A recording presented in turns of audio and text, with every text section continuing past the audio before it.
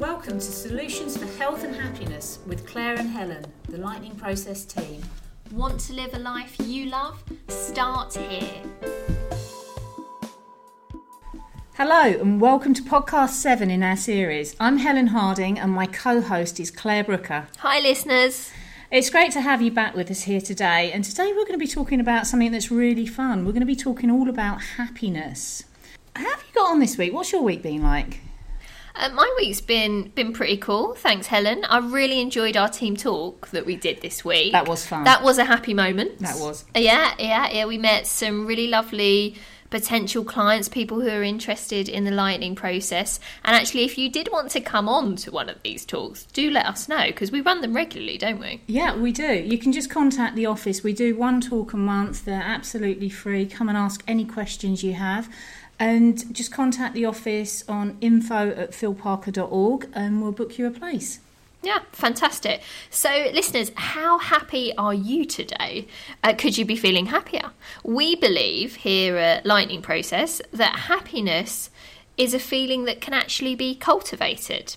And the psychologist Dr. Robert Holden, you may have heard of him, he's the director of the Happiness Project. He says that nothing in the world can actually make you happy. However, everything can encourage you to be happy. And we believe that happiness is, in fact, a choice. So the more choices you make to support being happy, the happier you'll be. And what's also really interesting is happiness isn't just about having more stuff.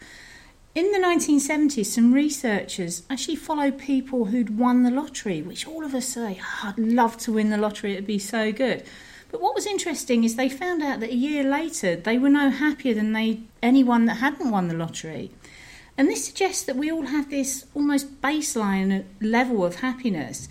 And it means whether good things or bad things happen to us, we end up going back to this baseline. Some people have a naturally higher baseline, other people have a lower. But this is influenced by how you think and how you act. So it's about working on what's right for you, where is your baseline and how you can improve it, and what would give you more happiness in your life. What's the real more for you rather than just winning the lottery?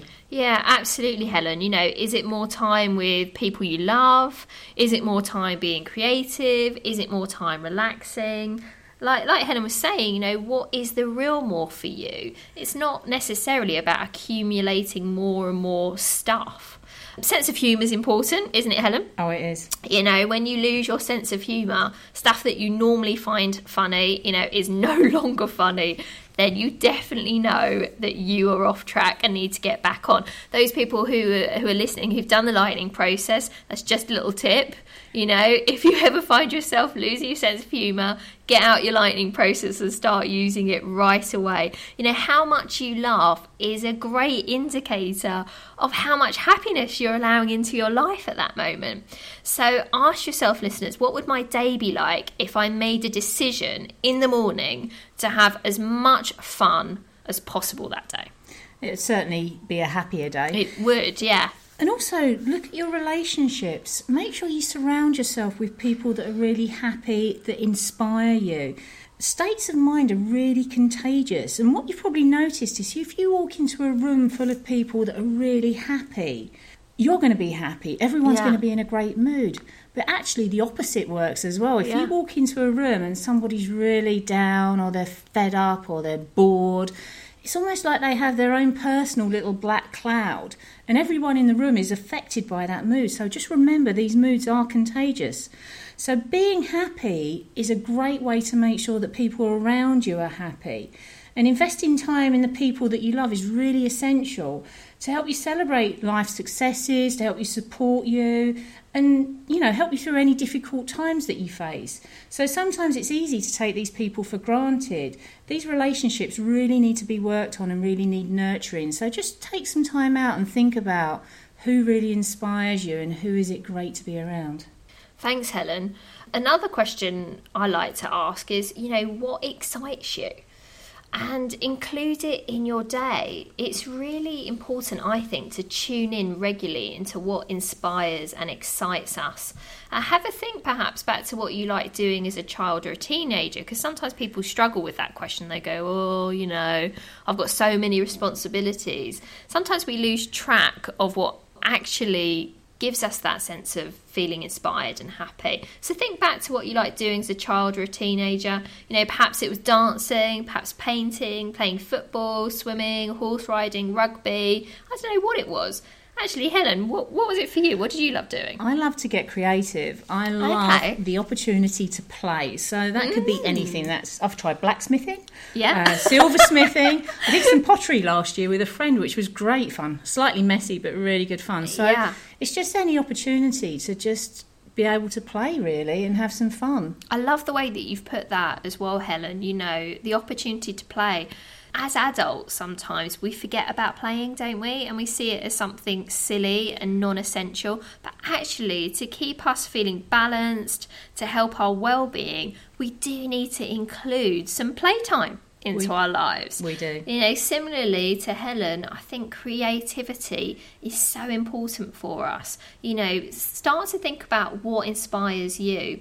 Remembering what you like to do then helps you to tap into perhaps your true self. How can you start to incorporate what you love to do now as an adult? Other questions to ask yourself are, what are my proudest achievements? And this will give you a clue as to what fulfills you and makes you feel really proud of yourself, which in turn helps you to feel happy. Another tip is having a purpose. It really helps your happiness levels. I read somewhere that boredom can also be a tipping point to depression for some people. That's so interesting. It is. And what we found out is that people that really strive to meet a goal and fulfill a personal mission, and that could be anything. That could be creating a lovely garden for yourself. That could be getting a dream job or finding your own path in life. But those that have a goal have more happiness than those who don't have any goals or aspirations. And what we think is by having that goal, it provides you with an important sense of purpose and something that gets you up in the morning, it lifts your self-esteem, and that's always a great thing. Yeah, definitely, Helen. And it's a great idea to do things and include activities in your day that help you to do happiness, However, happiness doesn't always require a certain hobby, does it? You're completely in charge of how you feel right now. Happiness is actually within you right now. You can get in touch with that. So try this at home. Take yourself back to a really happy moment in your life. Perhaps a great holiday, a wedding day, a child being born, or some other moment that really helps you to feel happy. It could be something entirely different from those things. Helen, what would it be for you? Well, it could be anything really, but if I just think of something that happened only a short time ago, we went for a meal with some friends in a restaurant and we were having a really good evening, had a couple of bottles of wine between us, and just one of us got the giggles, and before we knew it, the entire table were giggling. No one knew what over, but actually it was a really good, fun night. Yeah, it's funny when that happens, isn't it? And it goes back to what you were saying about states being contagious. When one person gets the giggles, then it tends to follow. For me, when I think about a really happy time, one of the first thing that pops up is an awesome holiday I had a couple of years ago.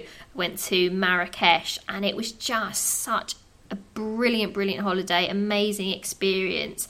And I just think back to all the, sights, sounds, smells, everything was exotic and it was just amazing.